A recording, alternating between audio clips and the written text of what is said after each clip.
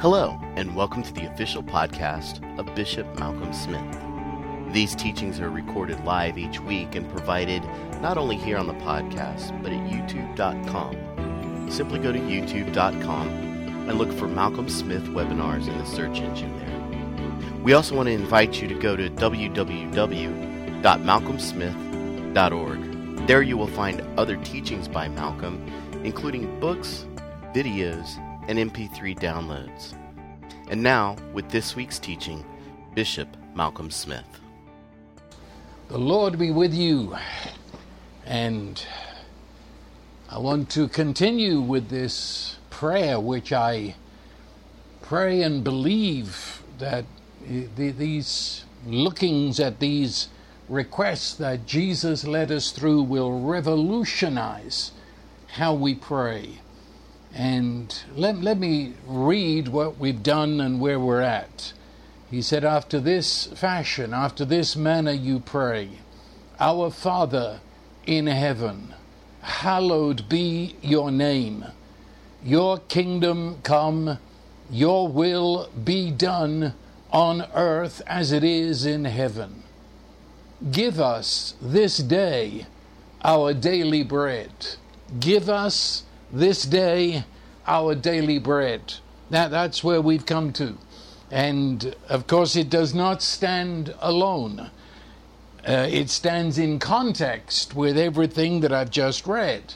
So when we say, give us this day our daily bread, we have very much to the forefront of our mind the fact that He is our Father in heaven, that in asking this we are hallowing His name, and we are praying that this will be part of your kingdom come, and certainly of your will be done on earth as it is in heaven. It's all of a piece, you see.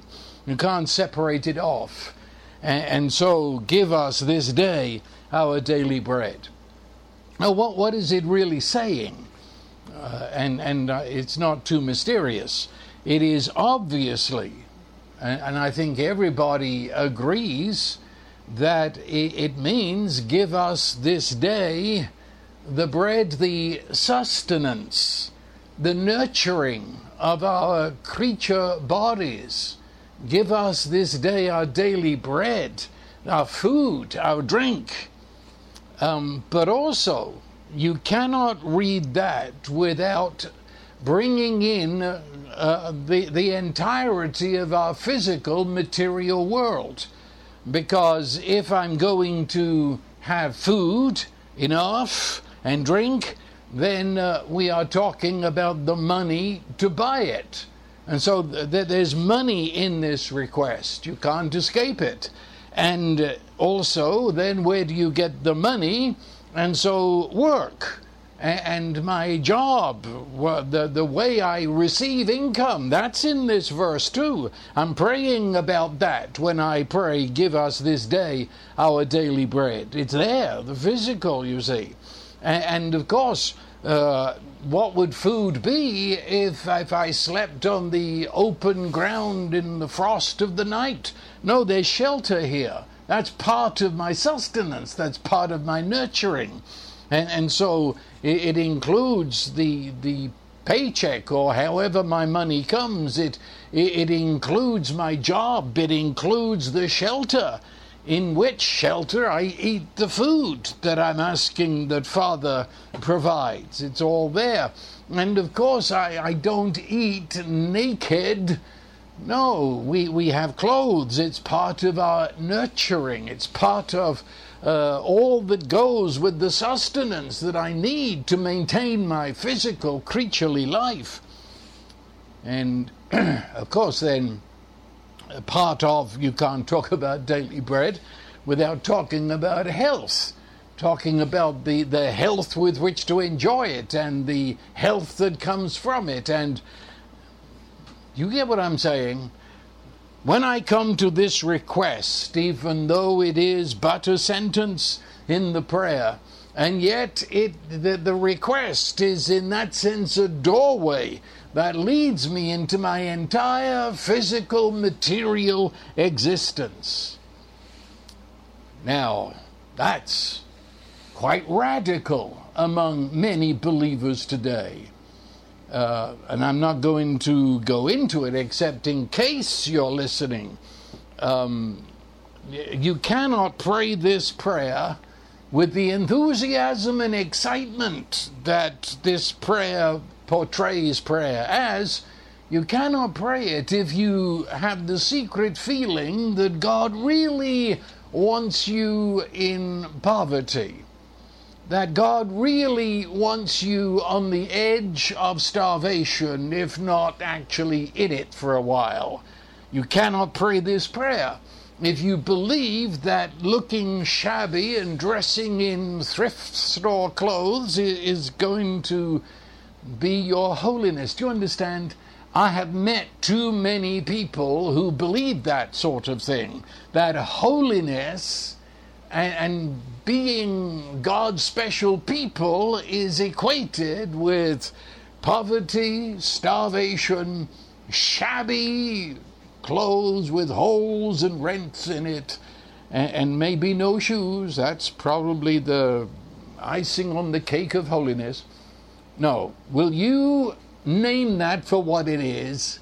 Damnable heresy that arose in the 2nd century and twisted and warped the church to such a degree that its vile thinking is still with us today. Well, I got that off my chest. Okay, you see, I've said this because it comes in here all over the place. The love that God has toward you is holistic love. Please understand that. We've got this idea that the love of God is somehow for my spirit, whatever that means.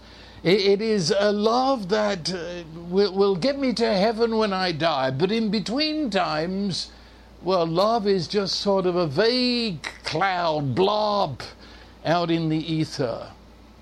No, let me say this again, that, and this request of all requests underscores this fact, that the love of God is toward me, yes, in my innermost being, my essence, of course, but He loves me in my mind. He loves me where my thoughts occur. He loves me in my emotions and all that goes with that. He doesn't leave me to wade through confusion of mind and darkness of emotions. No, the love of God is known there, and He loves me in my body. Loves me in my body. And part of the very word salvation, in its meaning in the both Testaments, the meaning of the word salvation includes physical, mental, emotional, spiritual deliverance. And that's why the word healing in the New Testament so often is actually the word to save. Save your soul. No, you are saved. You in your body. And this request is underscoring that. It says that God loves you at your physical level. But His kindness, His covenant, strong love, His faithfulness, His compassion toward you, His almighty power through the Holy Spirit, His limitless wisdom, all of this is demonstrated at a physical level. Do you understand me? I don't want to labor this, but I know so many think about those words I've just said as belonging somehow to our spiritual thoughts. The stuff that happens on a Sunday morning in a special place. And as soon as I get outside, we're back to normal now, and there's a disconnect. We cannot think of the loving kindness of God in the same breath as roast beef and potatoes. But this verse does. This request is saying that I can't think of the faithfulness of a covenant God in the same breath as new shoes for my children. And I know some people will be shocked when I say that when I think of the finished work of Jesus Christ, the bloodshedding of Jesus, the making of the new covenant, and his resurrection from the dead, that is tied in with our physicality. It's tied in with our living in a material world. And his love made manifest there, so that stuff that happens in our material lives, that the world of our dinner table, our breakfast table, the world of our wardrobe, the clothes we wear, the world of going to a realtor and buying a house and living there, or renting a house, and the world of my shoes. That's all included into the new covenant. And that, all those words I've just said, that's where the Holy Spirit now lives. And in that world, to demonstrate Jesus Christ alive and the new covenant in action. Heaven dynamically present in the earth through Jesus Christ by the Holy Spirit. We just got there, didn't we? Your will be done in the earth as it is in heaven. Well, now we're getting really down to brass tacks. This is it. This is it. Love, divine love, God love, released into the challenges that we face in the material, physical world of our daily grind. The love of God released into all the opportunities that we have in our daily work, in our universities, school, whatever we're doing. This is, otherwise, you see, you have a faith that is totally disconnected. You have a faith in a God that isn't here. You have a God that he lives 10 miles above the earth, and so he's totally useless when it comes to this. You're on your own, chap. You're going to worry yourself to death because God doesn't care. I've heard that preached, basically. No, that's damnable heresy. He said, you pray, you ask the Father, give us this day our daily bread. This request arises from our Abba, our Daddy, who is in heaven, which of course, as we've seen, says something about me, that if he's my Daddy, my Father, then I am child. I am child of God. And 1 John says it so plainly that it's radically shocking, that he says we have the very sperma, we have the genes of God in our very spirit through that finished work of Jesus. So, did you notice here it says give? Did you notice that? The others don't, you see. It says, your kingdom come, your will be done. You could almost say, in an understood fashion, it's saying, make your kingdom come, make your will be done. But when it comes to this, give us. Or you could use there the word provide. It's got the same idea.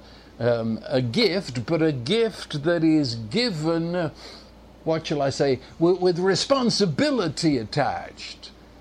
You see, if he is our Abba, if he's Abba, if I am child, then I say this very carefully, but it's rooted in Scripture that he has taken responsibility for us, even as a father does for his children.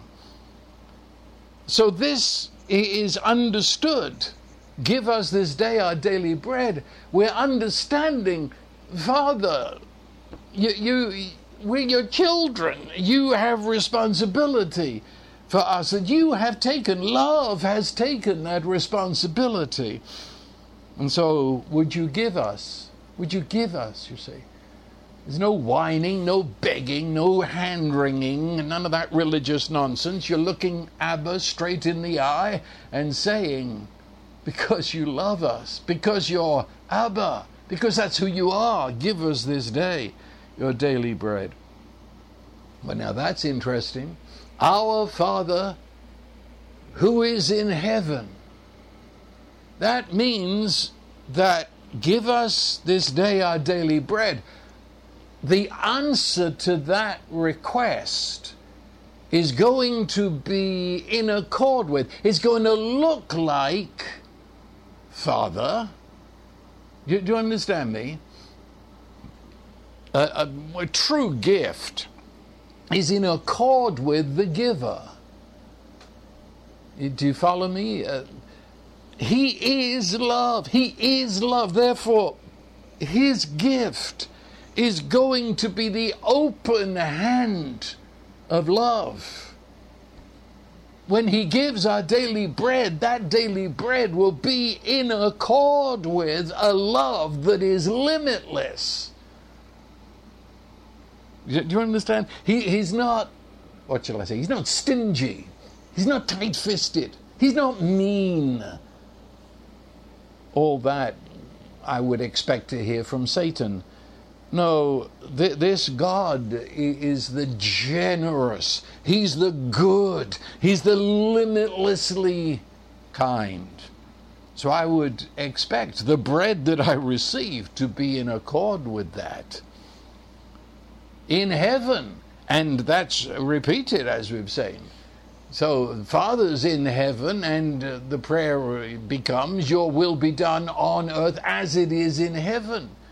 So this whole prayer really is saying, in every aspect, let heaven be in the earth and demonstrated in this now time, space, earth.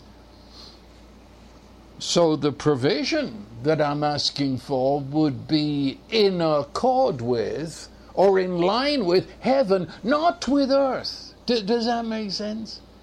It's in accord. It's in line with the love of the Father, and it's in accord with the way things work in heaven, not accord with the way things work on earth. And so on earth we're faced with problems. And I am limited, I'm dominated, I'm under the tyranny sometimes of my bank account. I'm under the dominion of an out-of-control government that spends all of us into bankruptcy. And so there's, from coast to coast here in the United States, we have that dismal, dark, depressing, hopeless despair. And stamped across the nation is recession. Well, can I say this without ranting at you, just talking to you? That we're in the world, but we're not of it. Our Father in heaven. Will of God done on earth as it is in heaven. I do not take our Father and reduce him, squeeze him, squash him into the limitations of this earth at any point. But specifically here, we do not squeeze God into the limitations of a United States recession. We don't squeeze him, limit him to the way things are. This whole prayer says the way things are not the will of God. That's why we pray the prayer, to bring about the way things they are in the heart of God in heaven.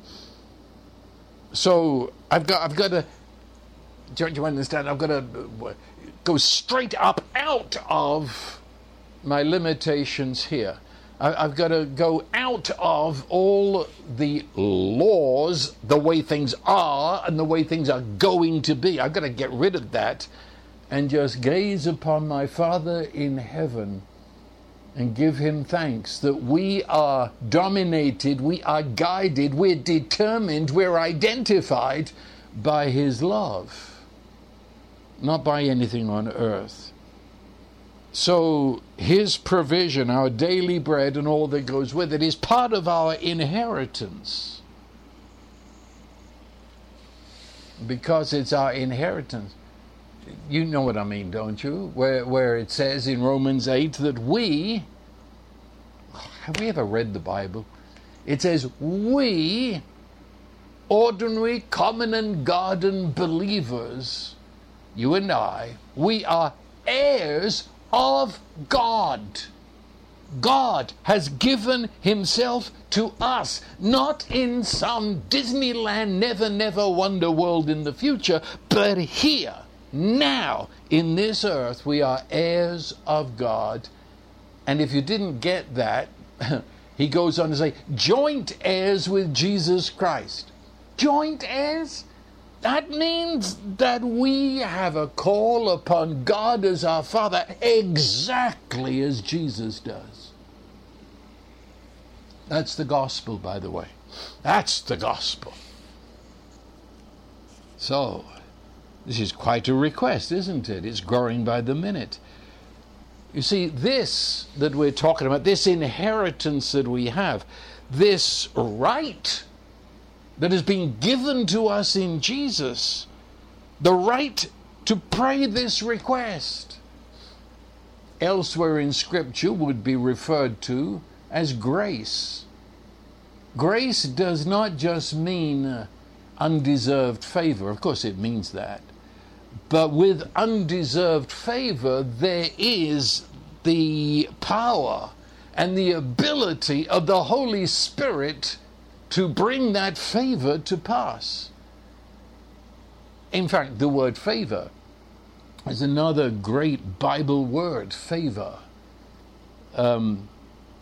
In Jesus Christ, we are graced, or we are favored. Or another word would be you're blessed. I'll get to that in a minute. But what does that mean? You know, Jesus grew in favor with God and with man. And I could multiply those scriptures. What does it mean? The favor of God.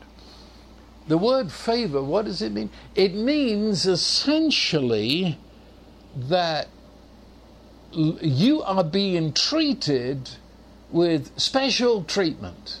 You're favored. You're in a special class, and therefore you're favored. When I traveled around the world in years gone by, I stuck with an airline, American Airlines. I was with them almost all my flying. And you know, they give you the little card. And the last card that I had said on it that I had traveled 2 million miles with American Airlines. And it was so interesting to me. Little things fascinate me. I would go to the desk, sometimes on a very crowded flight, or even where they said there are no more seats, and I just put that card down. And the minute the person behind the desk saw that card, everything changed.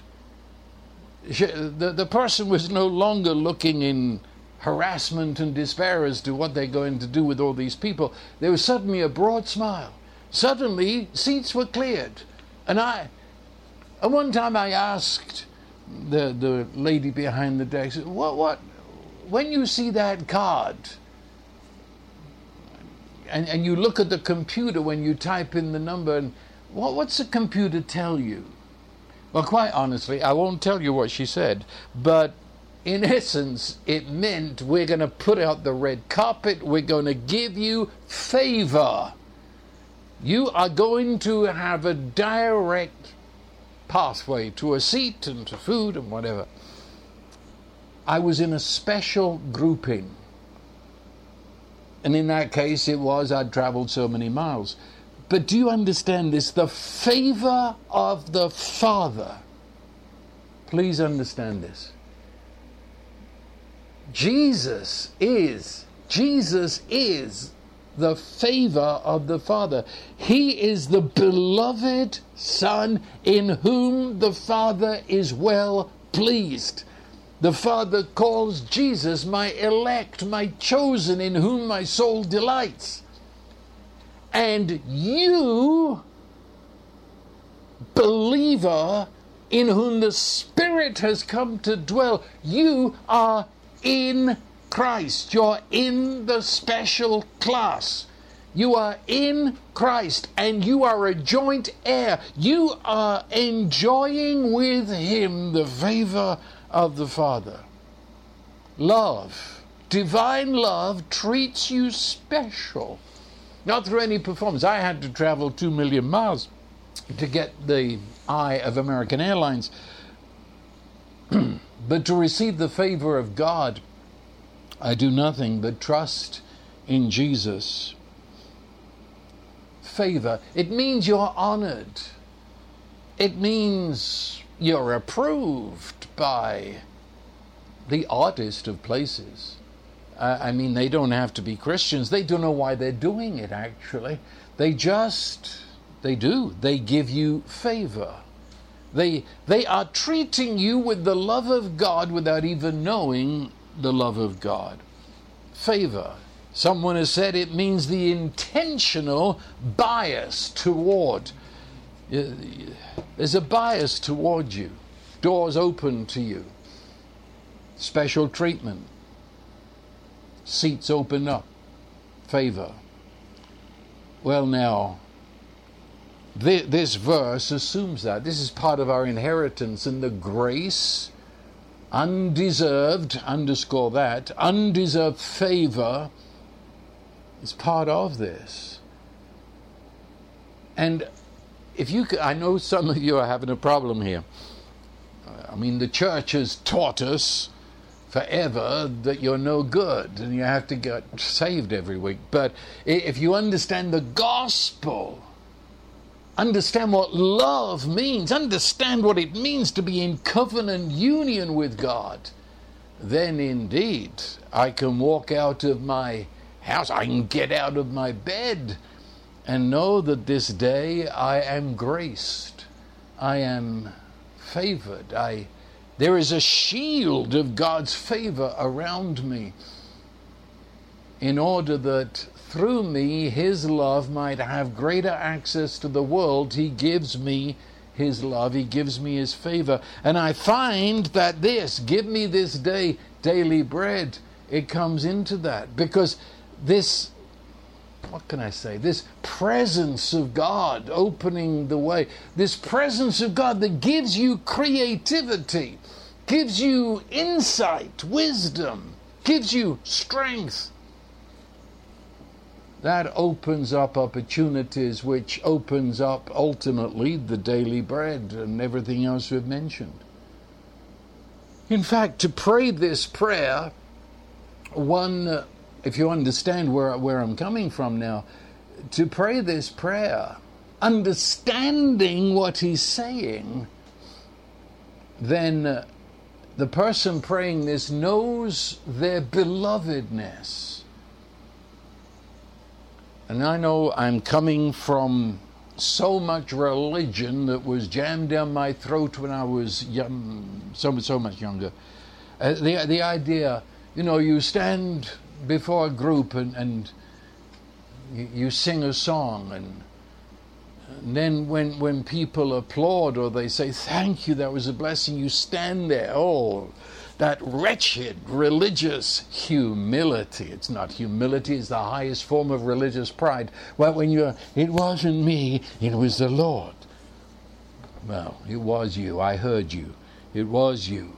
And you were blessed, and you were favored, and you were graced. You could reach notes. You could pour the very Spirit of God into that song.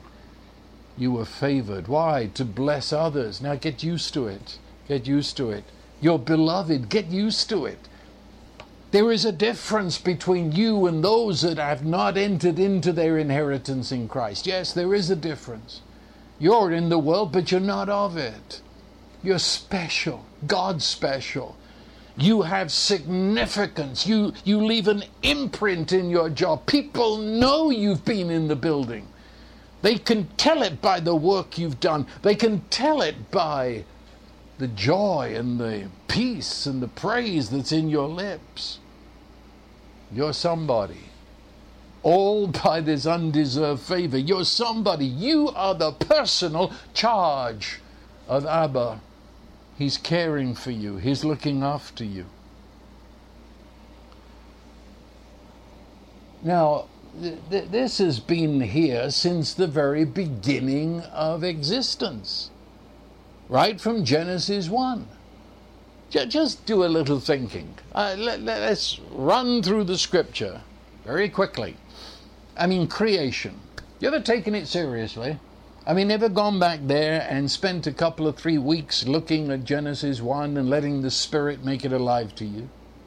Did you notice when He created, everything was in, I'll say it's silly, abundance. It says that the fish and they swarmed. That's the word. They swarmed the ocean. And the birds filled the atmosphere.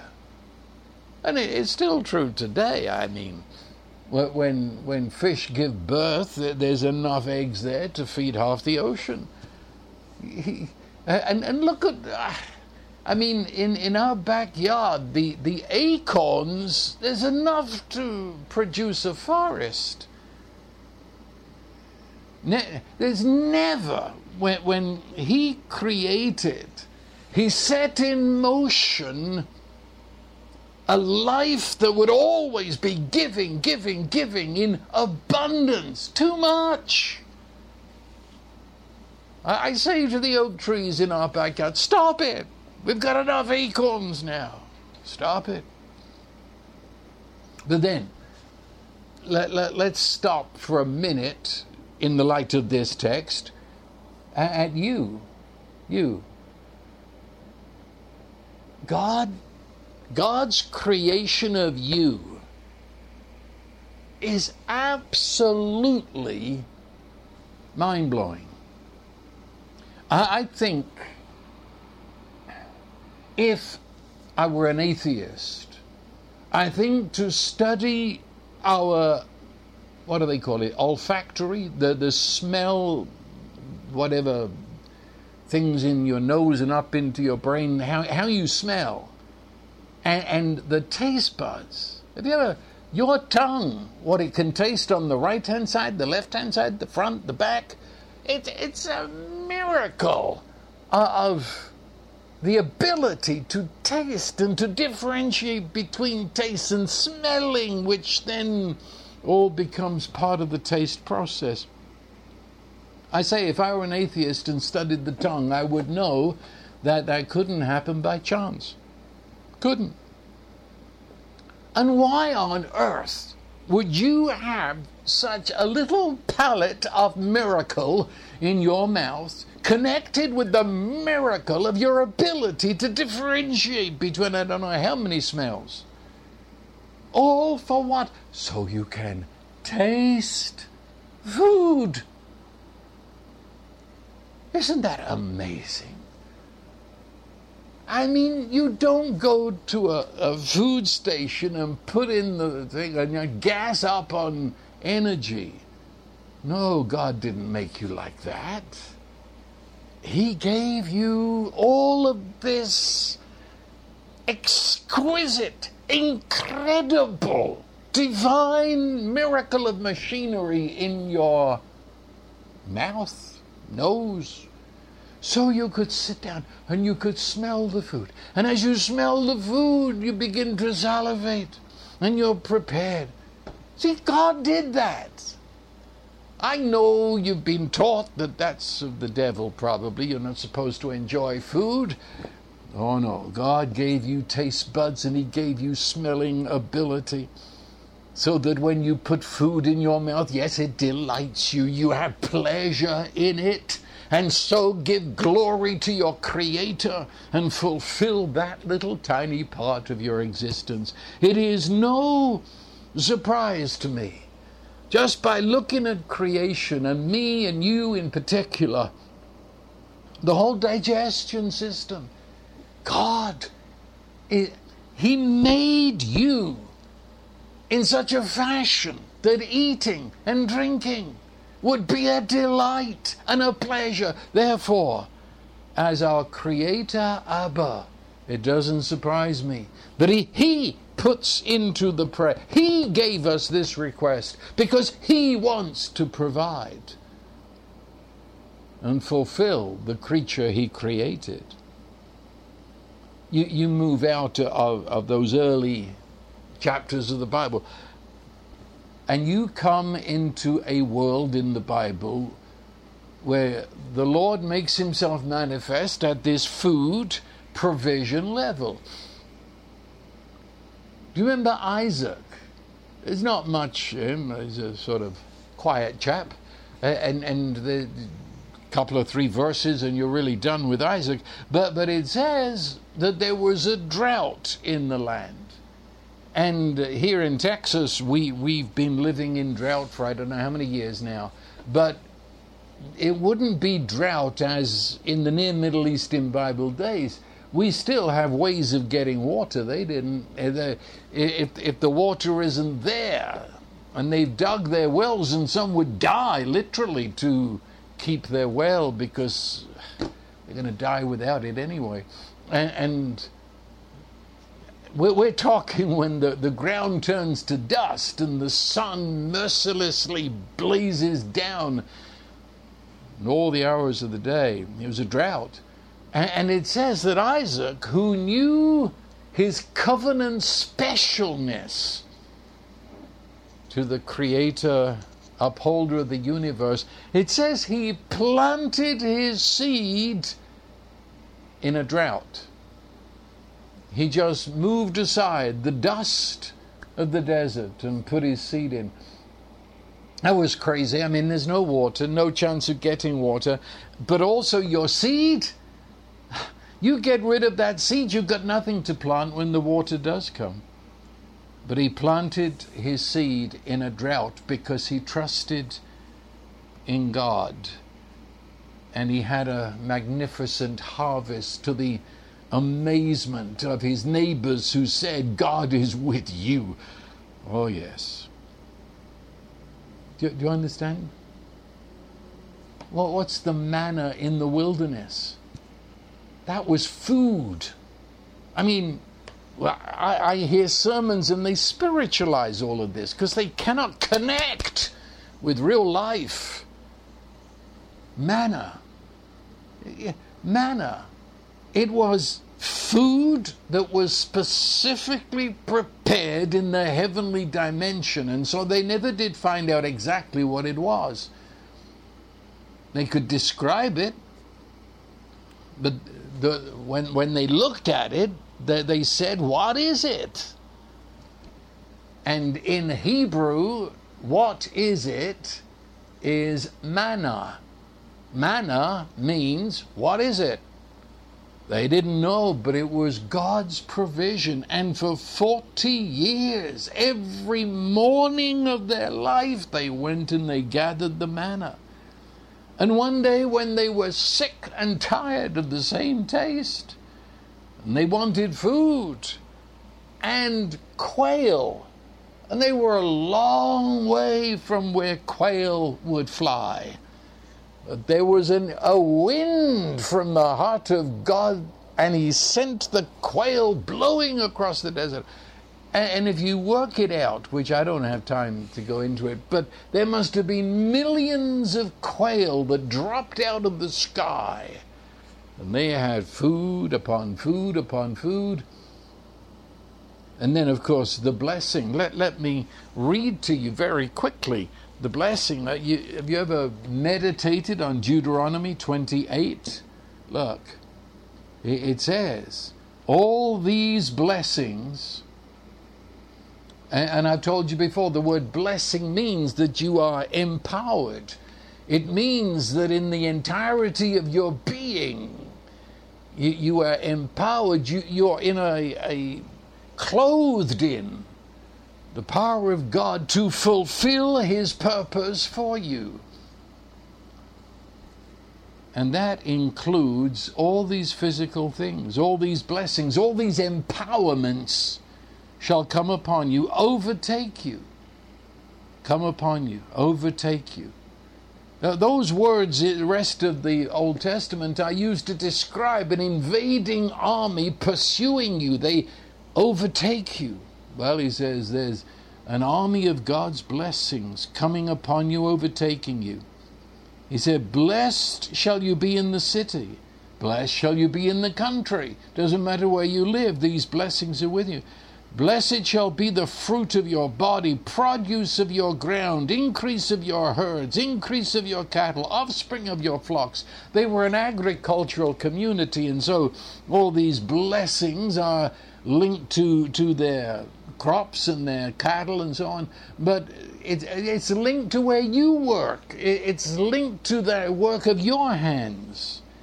But then he says, blessed shall be your basket and your kneading bowl. The basket is where you collected the food. The kneading bowl is where you cooked it.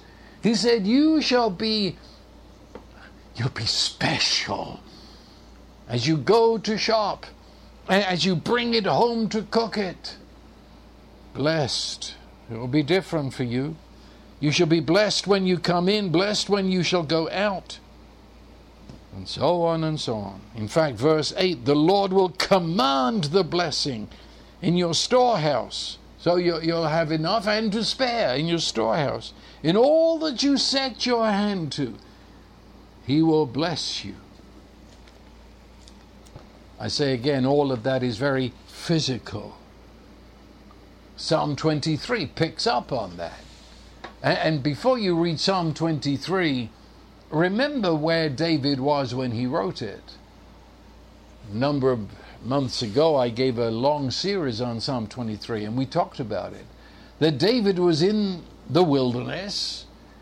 He had a few people with him, but enough to have eaten all the food. And they are being pursued by Absalom's army. They're being hemmed in, and they're running out of all sustenance. And David entered into that revelation of Psalm 23, and he says, you are our shepherd, which of course shepherds care and provide for the sheep. And he goes on, I shall not want. Okay, that's what this request is stating. You will not want. And he goes on, not only in peace at such a time, but at the end, he's saying, you set before me a table, a feast, and in the presence of my enemies. They don't know what's happening here. I'm supposed to be starved out, but you prepare a table for me in the midst of my enemies. And then he ends it by saying that surely goodness and your loving kindness, and I know our Bibles say follow, but the exact Hebrew there are these words from Deuteronomy 28. They shall pursue me, relentlessly pursue me, and overtake me all the days of my life. And of course, if you tie that in with the history back there in the book of Samuel, it says that right at that time, these desert chiefs decided they were going to help David, and they came. And they provided him with food for all of his people. God's into providing our food. Just one last one. In 2 Corinthians in chapter 9, in verse 11, and he's speaking here very specific, verse 8, he's speaking here very specifically, number one, of money that he's telling the Corinthians to generously send to their brothers and sisters in Jerusalem who are going through a famine, which is something else we know very little about. No food. So he is saying to the Corinthians, send them money. And so the chapter is about money with which people can buy food. And he tells the Corinthians, because he's trying to persuade them as believers, they are part of God's love that gives to others. And so he says to them, and to us of course, and God is able to make all grace, it's a word we talked about a few minutes ago, abound. That means too much. That's when the coffee is spilled into the saucer. God is able to make all grace abound toward you, that you, always having all sufficiency in all things, remember he's speaking about money and possessions, may have an abundance for every good work. Or he is saying that the Lord will answer this prayer. He'll give you daily bread, but he'll give you daily bread in an abundance so that you may abound in being able to give the excess to others. That's why a person who does not give, you know, those people who give $1 in the offering and feel they've jeopardized their existence. No, I'm talking about Bible kind of giving, which is, according to the New Testament, we give according as or in line with the Lord has blessed us. Well, where does that come from? It comes from this prayer. Why is it that people are terrified to give? Because they live in fear that there'll not be enough tomorrow. They are governed by what the media, the news tells you about the state of the economy. And in line with the economy, we say that's how we will give. That's how generous we'll be. And if the economy's bad, our generosity dries up. But you see, if I know my Father has committed himself to being the one who gives us our daily bread, then I can leave tomorrow in his hands. And I know I can give today in light of his love, not in light of the economy. You understand me? We give in accord with the love of God toward us in these material ways, not in line with the way the economy is. Well, do you see, it's all over the Bible, all over the Bible. Incidentally, if we'd have had time to go into this in detail, there was always work involved here. The part of God's giving to us our daily bread is that he provides us the work, he provides us the creativity, the strength, the know-how, which provides work. However that may be, whether we work for an employer or we are the employee and the customers and so on. He's involved in all of that. Favor is involved in all of that. There's always, God gives, but there's someone there that he's using, even if that person is not a believer, he uses them. And we in turn bless the one that he's used. You know, Elijah, remember Elijah when there was such persecution against believers and against Elijah in particular, that he was instructed, go and hide in the brook Kerith, because there's water there, even though there's drying up of water and famine all over the land, but there's water at Kerith. And so he went there, and sure enough there was water. But then it says that the ravens came every morning and every evening and dropped off meat. Now, really and truly, I don't quite know how that worked. I mean, ravens are birds, and they are carrion birds, and so therefore they would go for meat. But these ravens took meat from somewhere, and they came on assignment, and they dropped it off. I say the meat did not drop directly out of the sky. It was brought by ravens. He involves his whole creation sometimes. And then when that brook dried up and the Lord sends him to Zarephath, far up north in Syria, and when he goes there, you remember he comes to the widow of Zarephath, and she says the things are so terrible that we've run out of money, we've run out of food. This is the last flour that I've got to make a cake for me and my son. It's the last oil. When I've cooked this tortilla, it's all over. And Elijah says, no way. You include me into that meal, and God is going to provide for us as long as this famine lasts. And so although there was never any more flour in the barrel, never any more oil, you couldn't stop. It was always enough, always enough. I worked it out once. That lady prepared over 3,000 meals for herself, her son, and Elijah over the period of the next 2 years. Amazing. But you see, it didn't drop out of heaven, you understand. It came through the widow, and she got from a barrel. Okay, that's where the miracle was, but that's how it happened. There's always somebody in there. Somebody's in there.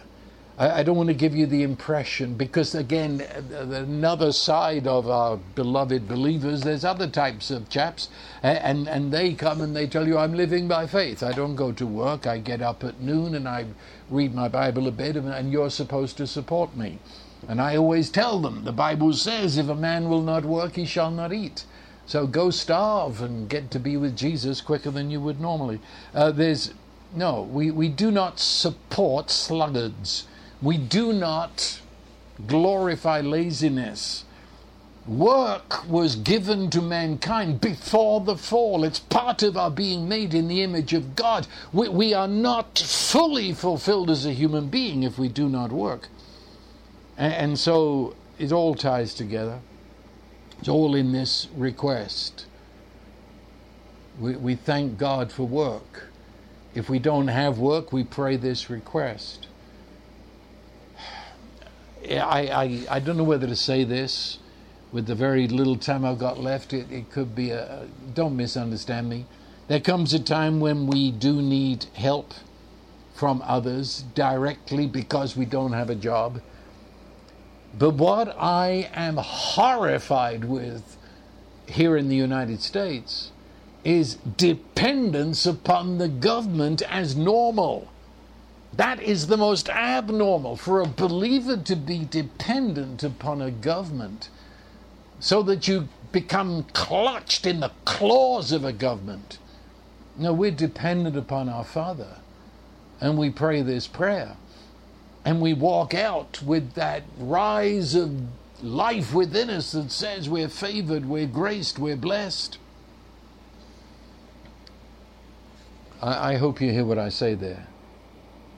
And could I say to those of you that are listening to me, and I speak in Africa for sure, those of you in maybe the Far East, when I traveled, there were many in these countries, and they were dependent upon Europe and the USA. And I remember I was in a certain place in Africa, and after the meeting, the pastor with his elders came and he presented me a list of everything that he wanted to be sent to him from the US. And his qualification in his mind was, I'm a pastor here in Africa, so you send me that. And I said, how do you think I got all of those things? I have believed this request. I have believed that the Father calls upon me to request of him that he give to me. And I say, stop making the United States your God. Stop depending upon the United States. And begin to pray that the Father will open up for you this abundance of provision. Well, do you have this? I hope you did.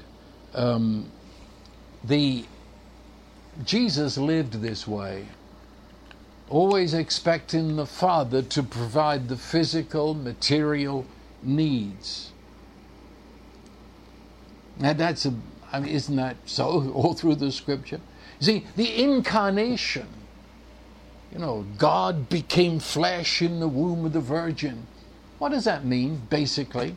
It means that God has forever joined us in our physicality, joined us in our creatureliness, joined us, and lived as part of his history in this world of food and drink and clothes and shoes and jobs.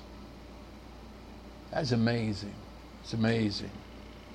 Jesus is heaven come to earth. And through him, what did he do? He spent most of his ministry healing the sick. That's very physical. He multiplied food. I'll say no more on that. He turned water to wine, blessing, sheer delight and pleasure of a wedding feast.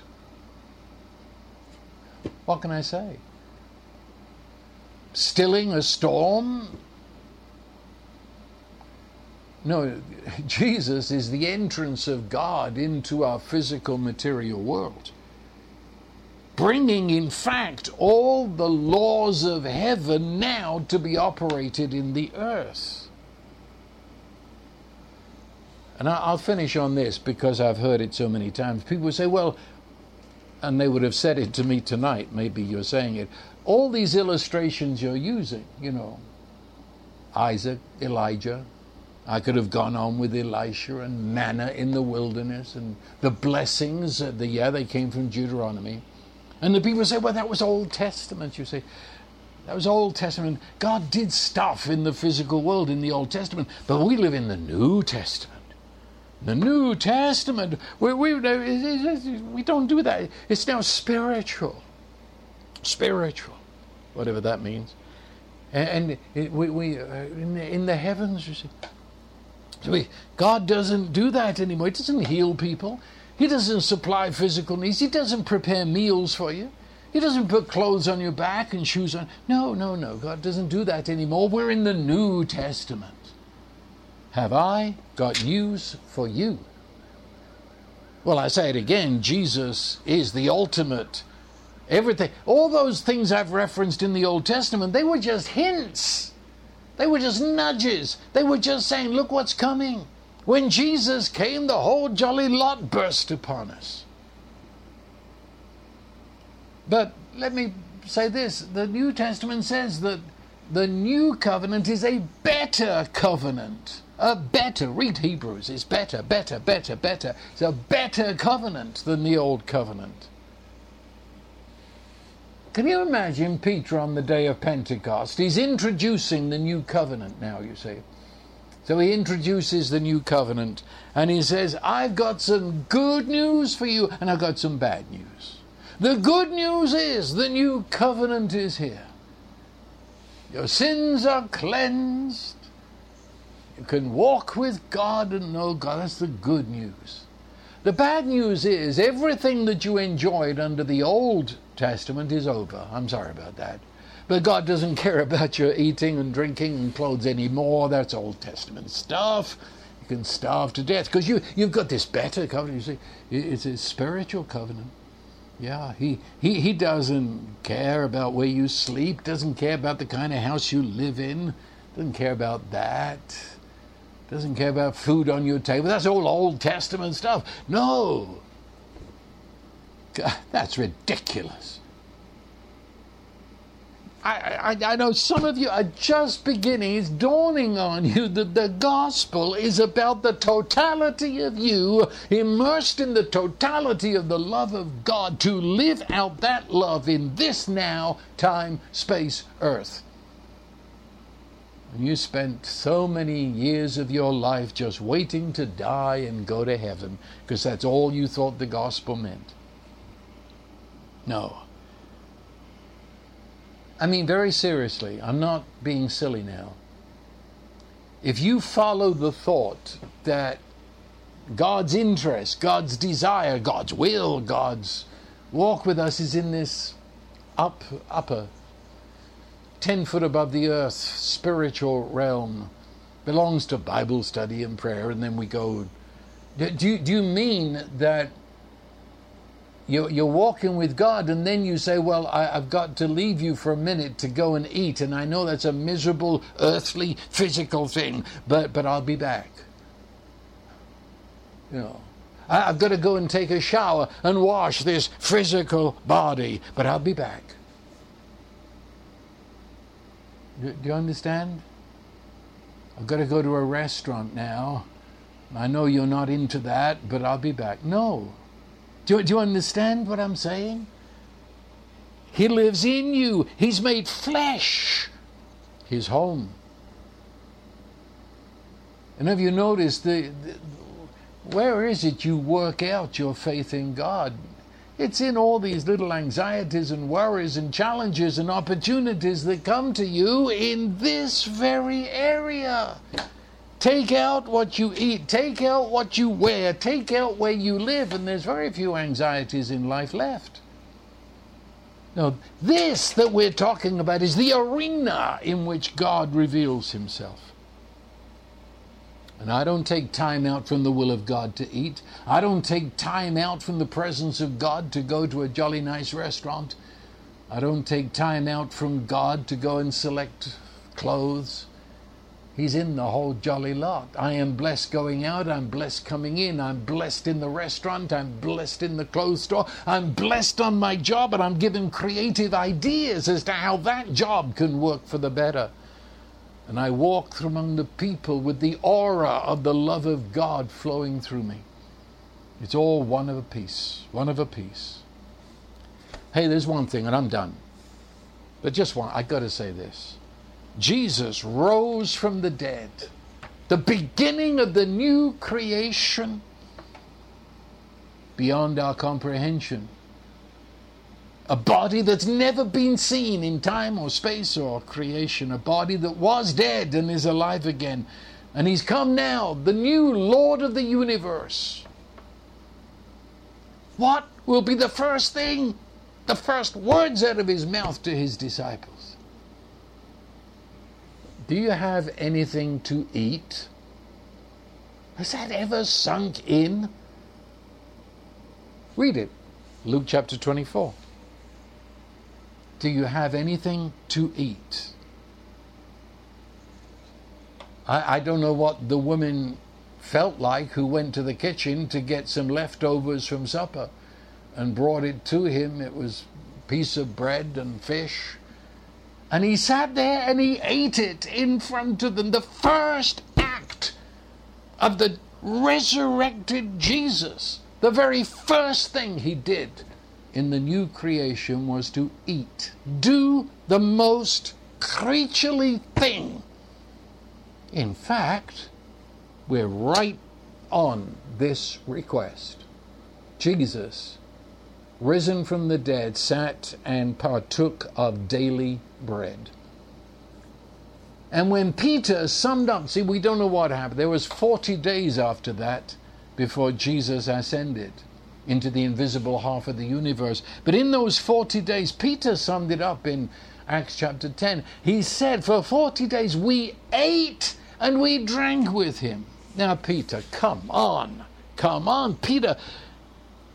The living Jesus, you lived with the one who rose from the dead. You lived with him, walked with him, sat with him for 40 days. Yeah, couldn't you say, in 40 days we studied the scriptures with him, we prayed with him, we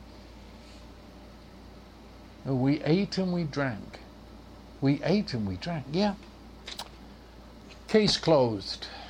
Welcome to the new covenant, where you as the favored, beloved child of the Father, united to Jesus, his chosen and beloved, he says to you, with wide open smile, waiting for you to ask, give us this day our daily bread. And now the blessing of this incredible God, Father, Son, and Holy Spirit, limitless, almighty love, bless you. Bless you in your job. Bless you in finding a job this day. Bless you in your eating and drinking. Bless you at the table. Bless you in your clothes. Bless you in your health. That you in your mortal body shall give glory to him. And that's the way it is. Amen.